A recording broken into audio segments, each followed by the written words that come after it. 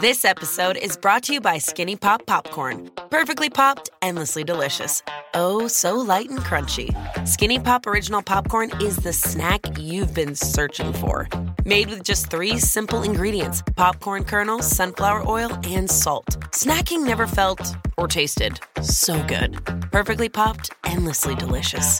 Give yourself permission to snack and pick up Skinny Pop Original Popcorn today. This episode is brought to you by J.Crew. This spring, J.Crew is telling a linen love story. From perfectly rumpled beach cover-ups and effortlessly sexy suiting to button-up shirts from the world-famous Baird McNutt Mill in Ireland, the new J.Crew collection is made to be shared, lived in, and loved for decades and generations to come. Shop linen like you've never seen it, and more new arrivals for spring 2024 at jcrew.com. This episode is brought to you by TurboTax. TurboTax experts make all your moves count. Filing with 100% accuracy and getting your max refund guaranteed. So whether you started a podcast like this one, side hustled your way to concert tickets, or quit your job to stream video games online full-time, switch to TurboTax and make your moves count. See guarantee details at turbotax.com/guarantees. Experts only available with TurboTax Live. This episode is brought to you by Pepsi Wild Cherry. Pepsi Wild Cherry is bursting with delicious cherry flavor and a sweet, crisp taste that gives you more to go wild for. Getting wild may look different these days, but whether it's opting for a solo Friday binge watch or a big night out, everyone can indulge in their wild side with Pepsi Wild Cherry. Also available in Zero Sugar. So grab a Pepsi Wild Cherry and get wild. Hello and welcome to the BBC Gardener's World magazine podcast, brought to you by the team here at the magazine. Join us as we chat all things gardening with the nation's favourite experts.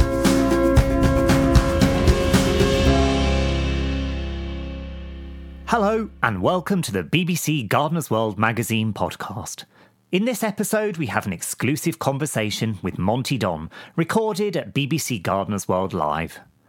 Hosted by presenter and broadcaster Nicky Chapman, the live audience listened in as Monty discussed the ins and outs of filming Gardener's World TV.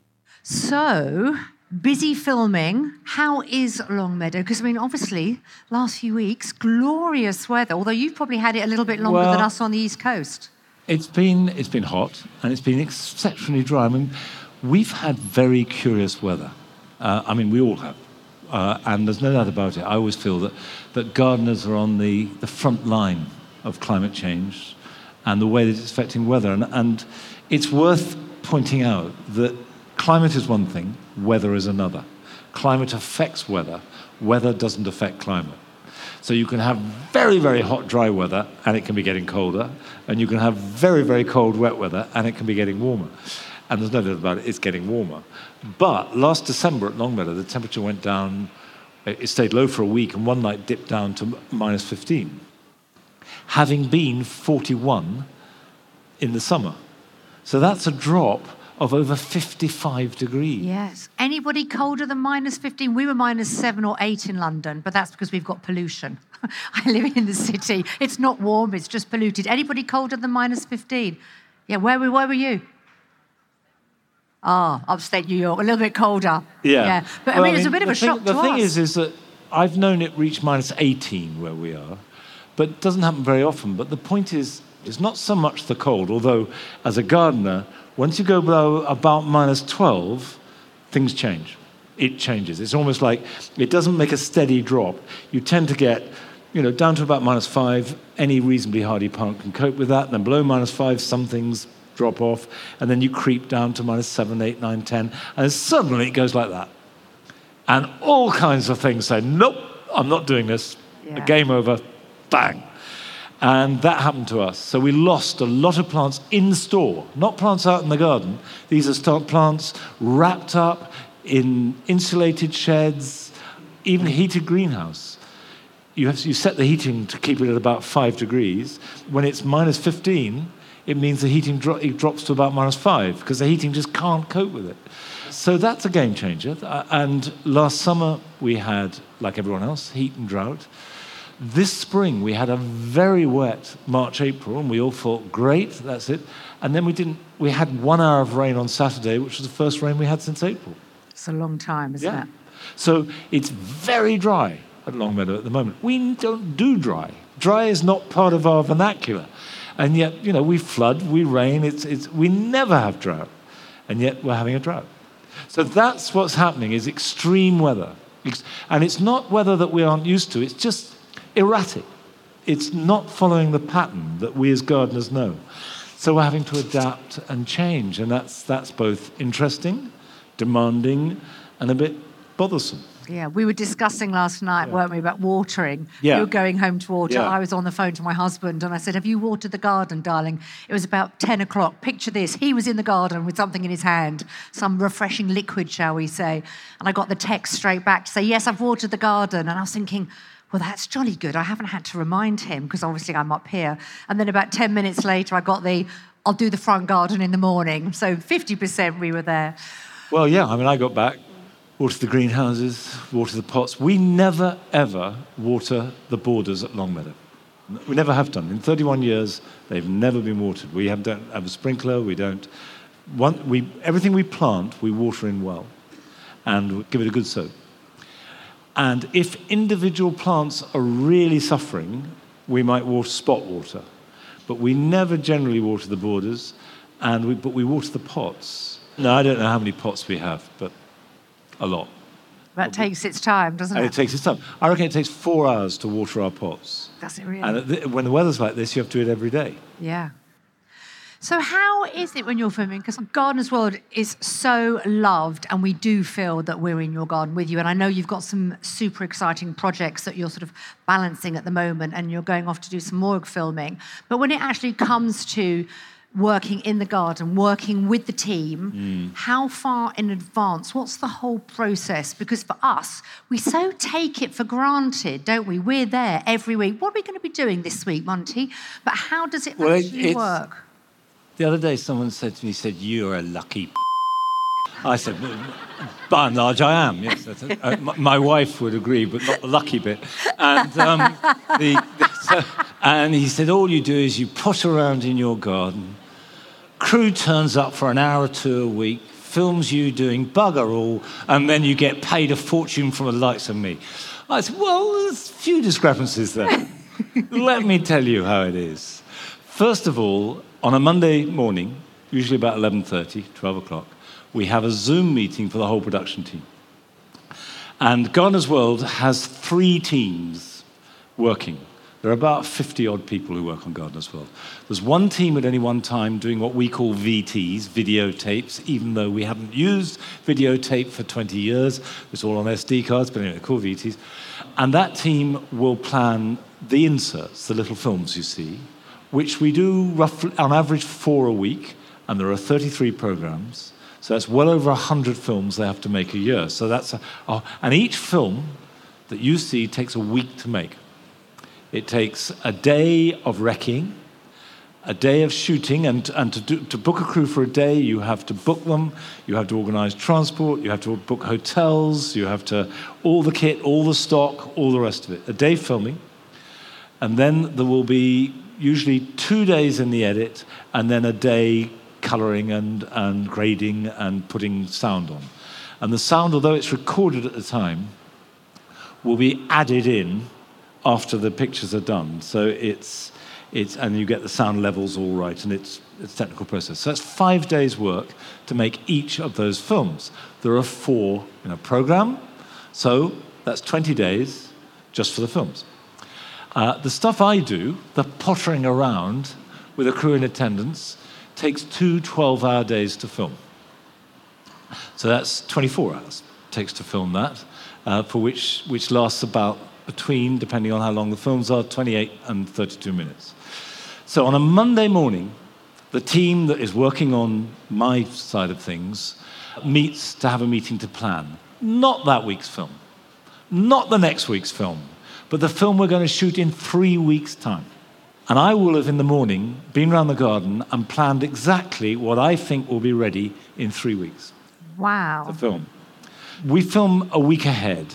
So then that's another juggling trick. I've got to think not only what's going to look good when we film, but what will sort of be relatable to you in your gardens. But you, and I'm sure it's true of this audience, you live in Kent, you live in Aberdeen, you live in Northern Ireland, you live in East Anglia, you live in Wales, you live all over the place.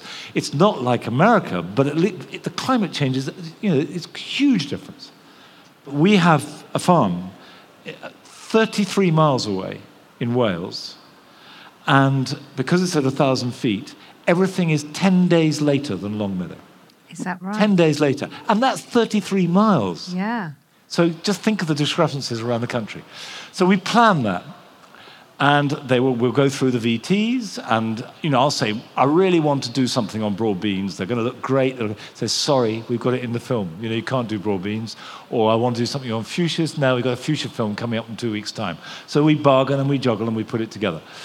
I will then write all that up, and with my team in the garden, and I have 2 full-time gardeners, and I have my son who helps me, and my wife works in the garden when she is disposed to, and she's a very good gardener, and I work in the garden, and we say, right, in order to get these things done, we need to plant this, we need to not prune that, we need to not cut the grass this week because it won't come back, and we plan the whole thing up.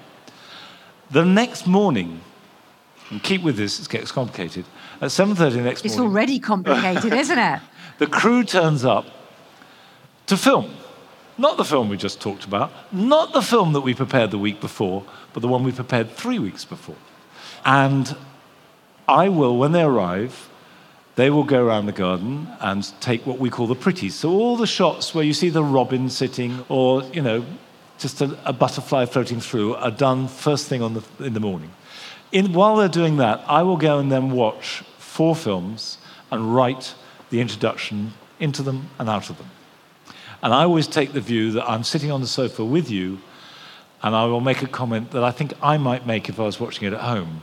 And then I finished that about 8:30, and we film right through to the end of the day. And the next day we take up. And we do roughly 18 setups it takes to do. There are jobs, there are links, there are all kinds of things. Each setup takes about an hour to do. So it's spread across the 2 days. Then that is gone and edited, and that takes 3 to 4 days to edit. And then the whole program has to be assembled, and it has to go to the executive producer, the commissioning person at BBC, goes through the lawyers. All these different people have to sign it off. And they literally sign it off, and it's a sort of legal process. I will then, probably the next Tuesday, record the odd line of voiceover to fit the edit, by which time I'm filming the next program. Not the one I've told you I prepared, but one in between. And so it goes. So when people say to me, what's on Gardener's World tonight? I always say, I do not have any idea. Because I'm holding all these programs. If you think it's 18 in each. So at any one time, I can be holding over 40 different things in my head. That's a lot of balls in the air, isn't it? So as well as running the garden. And the whole thing about filming in the garden is what we're trying to do all the time is, if I plant this now, will it look really good in 2 or 3 weeks' time? And if I don't plant it for 2 or 3 weeks' time, will it be past its best? And so I'm always trying to work out obsessively with the weather, just to try and make the garden look as good as possible for that program. For that time. We're going to be looking at tonight's program, aren't we, in a different way? Well, you won't, because it's all here. Well, that's true. Next week. No, we won't next week. It's Adam. It's Adam. No, so we love Adam. Because the other thing is I don't know if any of you watch them. I've done a whole load of series: Japan, America, Italy, the Islamic world. I'm doing one on Spain at the moment, on the Adriatic. I did Round the World. And so I disappear for 2 weeks at a time to go and film these programs. And so when I do that, that's when Adam or Francis or someone else takes over, which is great, because otherwise I have to film 2 or 3 programs back to back. And if you think it's complicated doing it 1 a week, imagine how complicated it is doing 2 or 3 a week. So that's good. There's that backup, and that, I think it's good that we get different people doing it. And that's a very important part of my filming life. I really, really enjoy doing those. eBay Motors is here for the ride. With over 122 million parts for your number one ride or die, you can make sure your ride stays running smoothly. Brake kits, LED headlights, bumpers, whatever your baby needs, eBay Motors has it. And with eBay Guaranteed Fit, it's guaranteed to fit your ride the first time, every time. Plus, at these prices, you're burning rubber, not cash. Keep your ride or die alive at ebaymotors.com. Eligible items only. Exclusions apply. Oh, such a clutch pickup, Dave. I was worried we'd bring back the same team. I meant those blackout motorized shades. Blinds.com made it crazy affordable to replace our old blinds. Hard to install? No, it's easy. I installed these and then got some for my mom, too. She talked to a design consultant for free and scheduled a professional measure and install. Hall of Fame son. They're the #1 online retailer of custom window coverings in the world. Blinds.com is the GOAT. The GOAT! Go to Blinds.com for 40% off site-wide. Blinds.com. Rules and restrictions may apply. This episode is brought to you by TurboTax. TurboTax experts make all your moves count. Filing with 100% accuracy and getting your max refund guaranteed. So whether you started a podcast like this one, side hustled your way to concert tickets, or quit your job to stream video games online full-time, switch to TurboTax and make your moves count. See guarantee details at turbotax.com/guarantees. Experts only available with TurboTax Live. And where Monty is brilliant, because I'm lucky enough, if you've seen the Chelsea Flower Show coverage, I'm a small part of a very big team. But what I really appreciate what I'm watching Gardener's World is if you think about it, have you ever asked someone to tell you a story and about 10 minutes later they're still going strong and you're like, get to the point, get to the point? Because Monty's having to go through so much when he's filming, he's got to make sure all those salient points are made within 3.5, 4 minutes, because otherwise he knows it's going to end up on the cutting room floor because they've got other elements to put in. And that is one of the fantastic things where you make it so accessible and you give us the information in one go. That's very nice of you. But it is true, because you're, let's say we're talking about, I don't know, pruning climbing roses, okay, which is fairly straightforward, but there's certain points you have to get across. So you'll do it, and the director will say, well, that was great. Do it again in half the time. And as you point out, you have to, because otherwise they're going to cut it. Yeah. And I want to make sure they keep in the really important stuff, which means that you keep it in time. And I think that a lot of people don't understand why we do things 4, 5, 6 times. And there are a number of reasons for that, because, first of all, sound. You can't edit out sound. You can edit in sound, but you can't edit it. Well, you can. They do in movies. It's incredibly expensive, because you have to do it unit of sound by unit of sound. I mean, it's like pixels at a time. So if a plane goes overhead, or a motorbike roars by, or a chainsaw starts up, you have to stop. You stop and let it go. And that's the main reason we stop. The second thing is that we have 2 cameras filming Gardener's World, but we may want 3 or 4 different angles.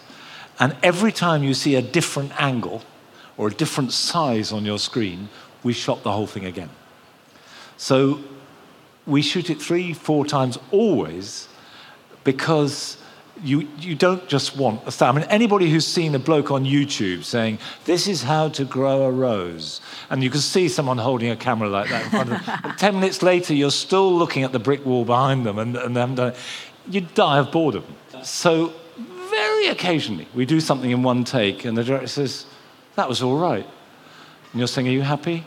Better do it again. In case. Just in case. They can't really believe. It happens so rarely that it's all perfect first time that there's always a discussion, could we just leave it at that? Probably not, you know. And then you do it again, it's never as good. No, always take the first one. And because it's never as good, you say, well, we better do it again to try and make it better. And after about 4 or 5 takes, they use the first one. Yeah. Whenever I do my pieces to camera for Escape to the Country, they say, oh, that was great. We'll get one in the can just in case. And then I always get the words wrong. Yeah.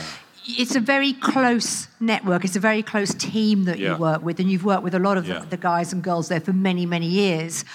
But I've also got to bring in the additional members of the team that don't sort of carry the equipment, but certainly add to the end of it. And they are your dogs. What's it like filming with your pets? I have deep rage and jealousy filming with my dogs because they hog the whole thing.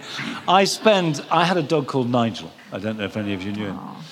I spent, 30 years building a career, and that little sod came along and stole the limelight.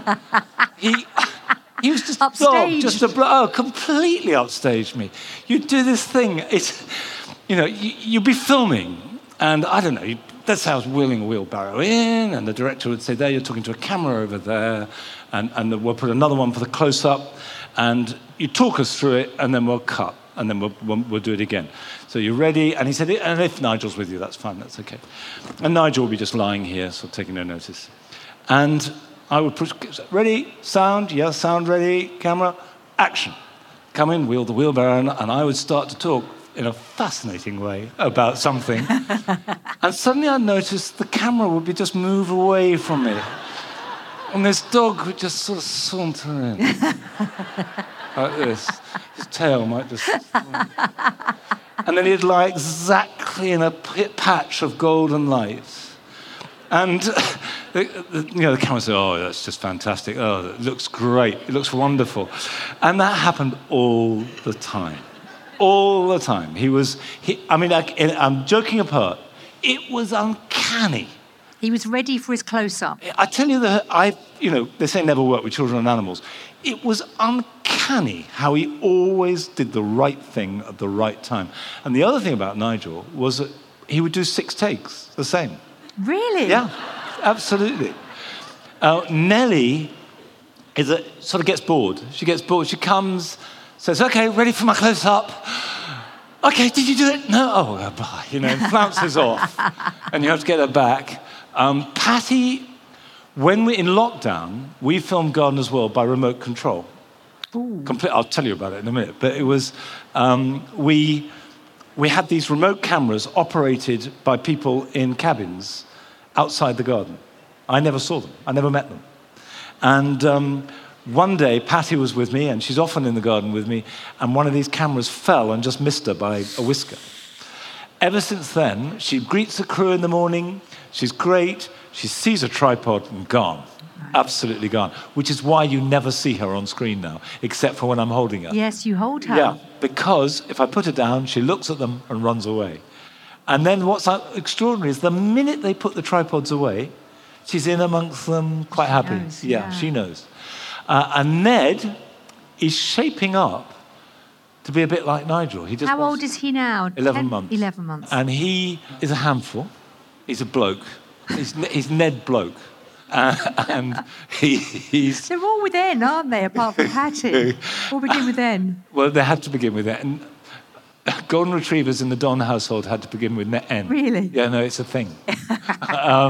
And he just likes to be with me. So wherever I am, he is. Aww. So, and he's not bothered by the camera. I don't think he quite knows what's going on. Seems like jolly good fun, but doesn't know what it is. And that's the way it is. And I probably get more questions about my dogs than about anything else. But, I love them. Isn't They're part that of the lovely? garden. And they're completely part of the garden. What people don't know is we have 2 other dogs that never appear on camera. Do you? Yeah. We have... They don't begin with N, obviously.